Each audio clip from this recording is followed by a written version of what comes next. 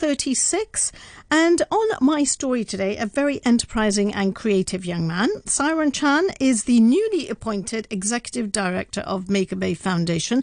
Actually, he was appointed last week. And he has a mission to empower people with a purpose. And when he's not doing his J job, he has a passion for busking. Yes, I said busking. And let me introduce Siron to you as he joins me to tell us his story. Good afternoon to you, Siron. Hi, good afternoon. Yeah, I'm Siron. New Executive Director of Maker Bay Foundations, and is really excited. Yeah, I know. And it was only last week that you were appointed. Now, Siron, before we go into, this appointment, we need to kind of go back a bit because, on my story, it's just really nice to talk to people who, have followed a journey of their career and how it's developed and some of the challenges and goals that they've had. So tell me, how did work start for you in terms of the interests that you have? What is it that you do? Actually, from my very beginning of my career, I studied computer science. It's totally different of what I'm doing now.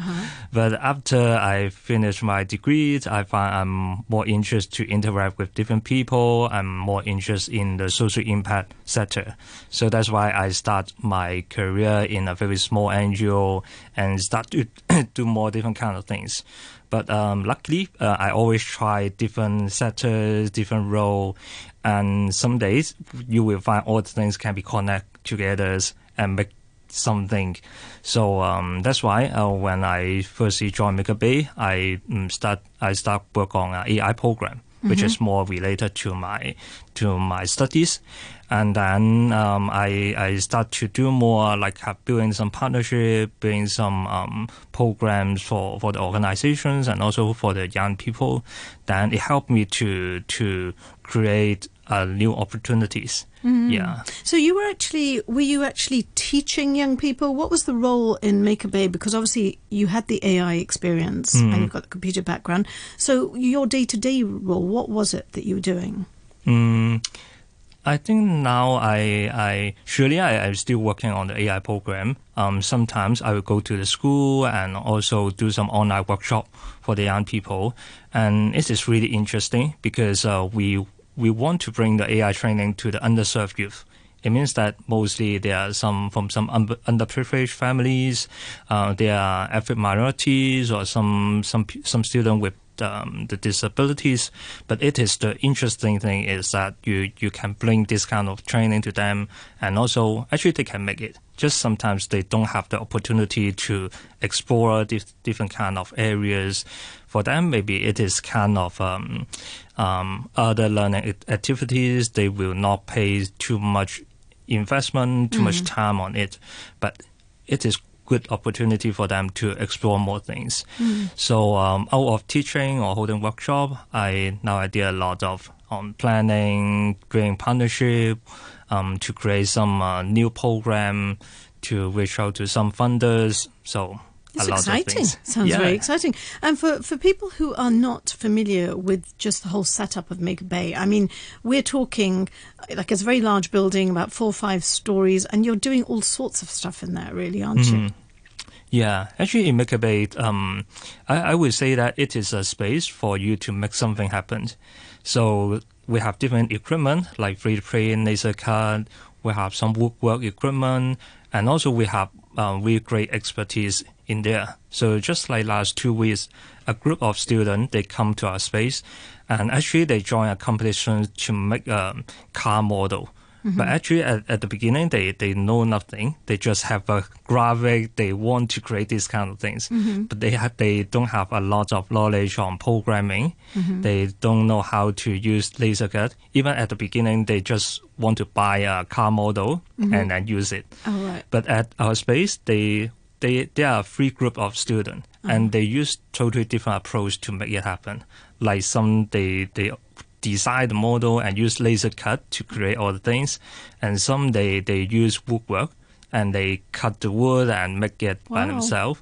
So it is the exciting It's the accessibility of being able to do that in one place, isn't it? And having the expertise around you to get that support. Yeah, that's true. And I really believe that when you are being in a makerspace, your mindset will start be training already. You start to, okay, there is something available, there's some equipment I can try to use, and it start to change your mindset. If it is quite interesting that if we did it in the classroom, students would just sit here and plan a lot. But if they are in the makerspace, hands-on. Yeah, there's much hands-on, and much thing is more physical. You can build a prototype and keep testing it. Brilliant. And in the time that you've been there, obviously you gradually worked your way through there. Have you seen like somebody come in and produce something which actually did become, a product in itself? Yeah, actually there is a lot of maker in our community using our space. One innovation we did before is a Coral robot. Actually, we also did with the young people, and because of there is a lot of issue in the ocean, and for the coral, it is the water pollution is getting more worse, and we create an AI robot so which can scan the sea and then take picture and create a coral map. And originally, or in traditional way, we need someone to dive in and take pictures by themselves, but now they can did it like using the robot and speed up the process and spend more time on the analysis. And surely it is still in a development stage, but I can see that it is something can happen in the space. Wow, it's an exciting space. Now, talking about exciting, that is your day job, and obviously you've done very well for it, and you are now executive director. And when you're not doing that, so I know this is in a conversation I had with Siren some time ago when I met him first time, and I was saying, what kind of hobbies and things that you have? And you said you like busking. Yeah. And at that time, I remember we were in fully, in COVID mode, and there's no way there was going to be any busking. So tell me about your interest in busking. What kind of triggered that? When did that start? Actually, I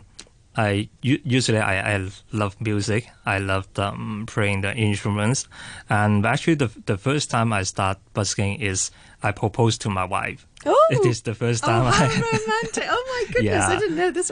That's so nice. Okay, tell me that story. Tell me that story. Right. So at that time, I find my friend to play the pianos and find some friends to bring her there. And it's really the first time and super nervous.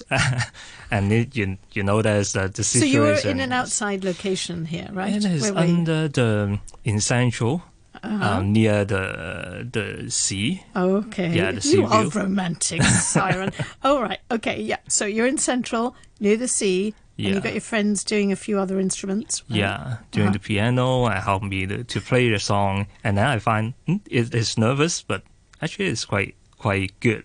It is also a way you can communicate with people through music. And I remember the second time I do busking is I'm doing a training camp for the young people. And then they have a task. They need to deliver a message to the local community. And then I propose to them, then why not we do a busking event? So actually also my own interest. So it is the second time I found it is really good chance you communicate with people, and also now you talked about the second time. I'll move back to the first time. so did you communicate? You obviously communicated with your wife to be, and so what did you do? Did you get on? You had your guitar and you got on your knees and you did a wee bit of a music thing for her. Yeah, I don't have my guitar because I just too worried about I will just too nervous and forgot all the things. Okay. So I find my friend to help me to handle all the instrument things, taking the video, and handle the arrangement of the music. And I just sing. How lovely is that? Yeah, and the words I need to say. And she did say yes, obviously. Yeah. How lovely was that? I bet your wife was well thrilled with that. I mean, my goodness, that's such a romantic way of doing it. Yeah, it is really a surprise. Yeah. So I mean, going back to busking, as you said, you've also used the busking the second time around was really try in a kind of very creative way with young people to get them to think about the messages that they could convey through music, right? For you, I mean, When we think of busking, we think of somebody just standing in between these tunnels or a bypass, and they're standing there with a guitar and with a piece of thing on a box down there for people to chuck money and stuff. So, little do they know they're looking at the executive director of Maker Bay who's doing this. So what do you get out of it? What do you enjoy about the busking, apart from where you said, you get young people involved? But for you personally, when you're standing there and there are crowds, and it can be quite hot in Hong Kong, you're outside. Yeah. So what kind of response do you get from the crowds? I think usually for the first maybe 2 or 3 songs, usually the feedback is not good because myself is nervous as well. You have to settle down. Yeah, you need to prepare yourself to feel comfortable of the environment. But when you start and you can create a channel, you can talk with people. For example, it is also a training for my own self, like how to stand in a very stand out, like in front of the strangers. Confidence, absolutely. Yeah, you need to build your confidence, and you need to have a very instant react to some problem. Maybe the equipment is not good, or maybe you suddenly forgot about the lyrics. So what you need to do, what you can do. It is so a lot of training. Yeah, a lot of training behind. And also sometimes people think that the busker, they just come out and then start to sing. Actually, almost every time we go busking, we spend a few weeks to prepare. You rehearse. Yeah, you need to rehearse. You need to think about your song needs, which song first, and then what is next, and then you need to train our instruments. We need to prepare a lot of practice, actually. Wow. Yeah. Wow. Because, we just we walk by and think, oh, it's busker. And then you think, okay, should I give us money or not, or whatever. But there's a lot more to it. Obviously, now as I look at it, yes, there's a huge amount of, self-development there while you're doing it, isn't there? So, when you're actually doing it, how long would you be standing and how do you choose your location? I think usually 2 or 3 hours, and usually based on we will prepare a list of songs, like maybe 10 or 12 songs, but sometimes you will have some ad hoc things, like we do one song again, or someone asks, can you do people do ask this? you? Yeah, sometimes. Okay. Yeah, and for the location, nowadays it's a little bit difficult because of the social distance, all the things. But previously, actually quite a lot of location you can choose. Like I did it one time in Sham Shui Po or in Central, and once you have an open space, you can. So there's no kind of legal thing about busking? You can actually, if you choose a good location, is it okay for you just to stand there and do it? I mean, nobody would come and tell you that, you shouldn't be doing this here or anything. Or do you need to check these things? Sometimes the shop will complain. If your location is you're next to a shop. Yeah, next to a shop. I think it would bring crowds into the shop. Yeah, they will complain that it's noisy and it is affecting their customers. So like in Tsim Sha Tsui Central, it is more easier. But at the same time, there are more others busker nearby. Okay, and so do you make money from it? Not really. So it's difficult. It's not really easy to make money. When you think back at the times you've been doing busking, you're spending 2-3 hours busking. You put in quite a bit of work for it. I mean, roughly, what are you getting for that for that time? It's really the love of busking that you're doing it for. Really, and mainly the experience, because you can calculate the cost. Like you need to rent a studio to practice. So unless you have your own studio, then you still need to pay your rent, and you need to rent the equipment, because I'm not really professional busker, so I will not own myself. So that would be like the speaker and the microphone and things like that. Microphone, speaker, the piano, the instrument, all the things you need to rent from others.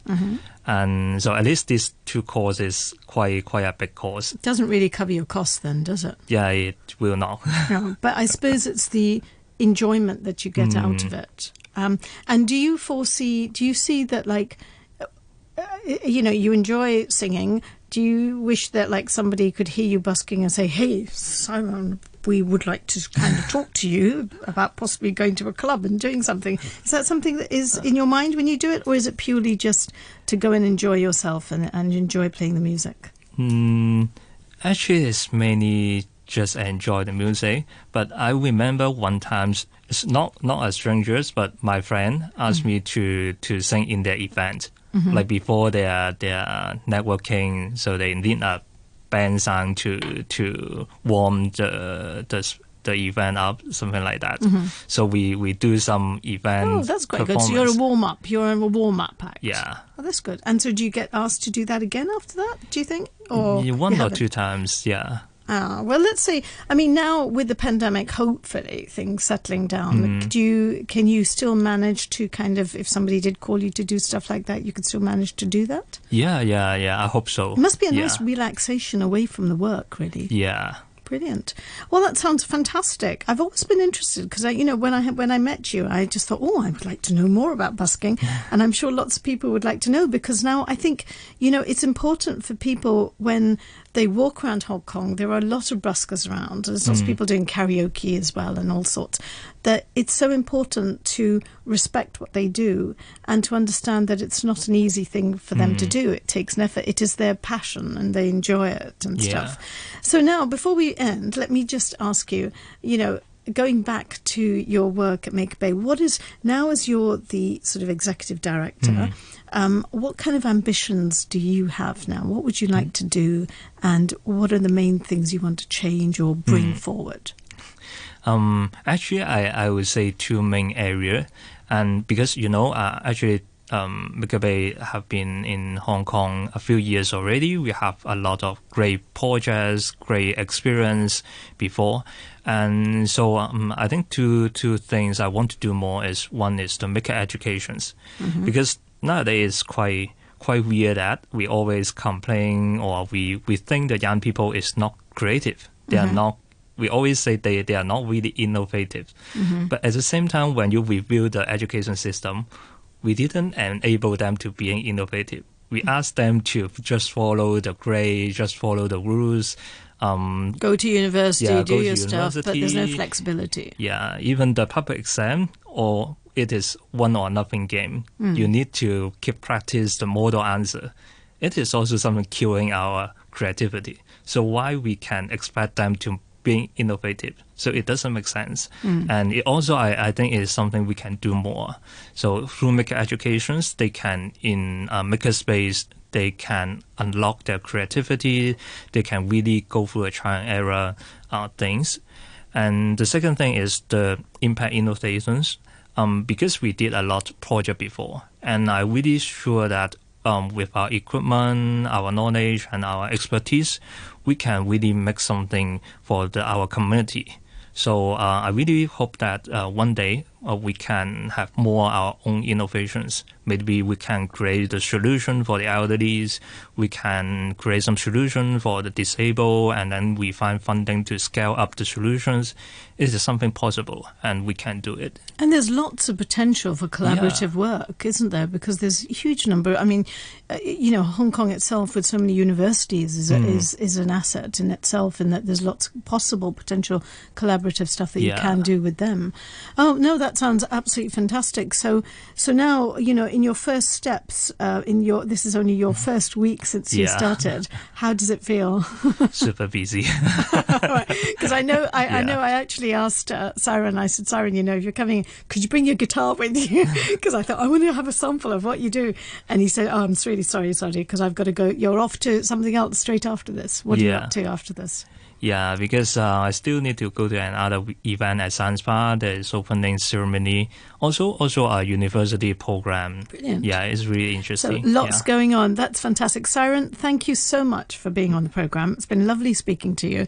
And keep us up to date. Obviously, if there's something happening at Maker Bay and that you want to tell people about, then do please tell us. The time is 1:54.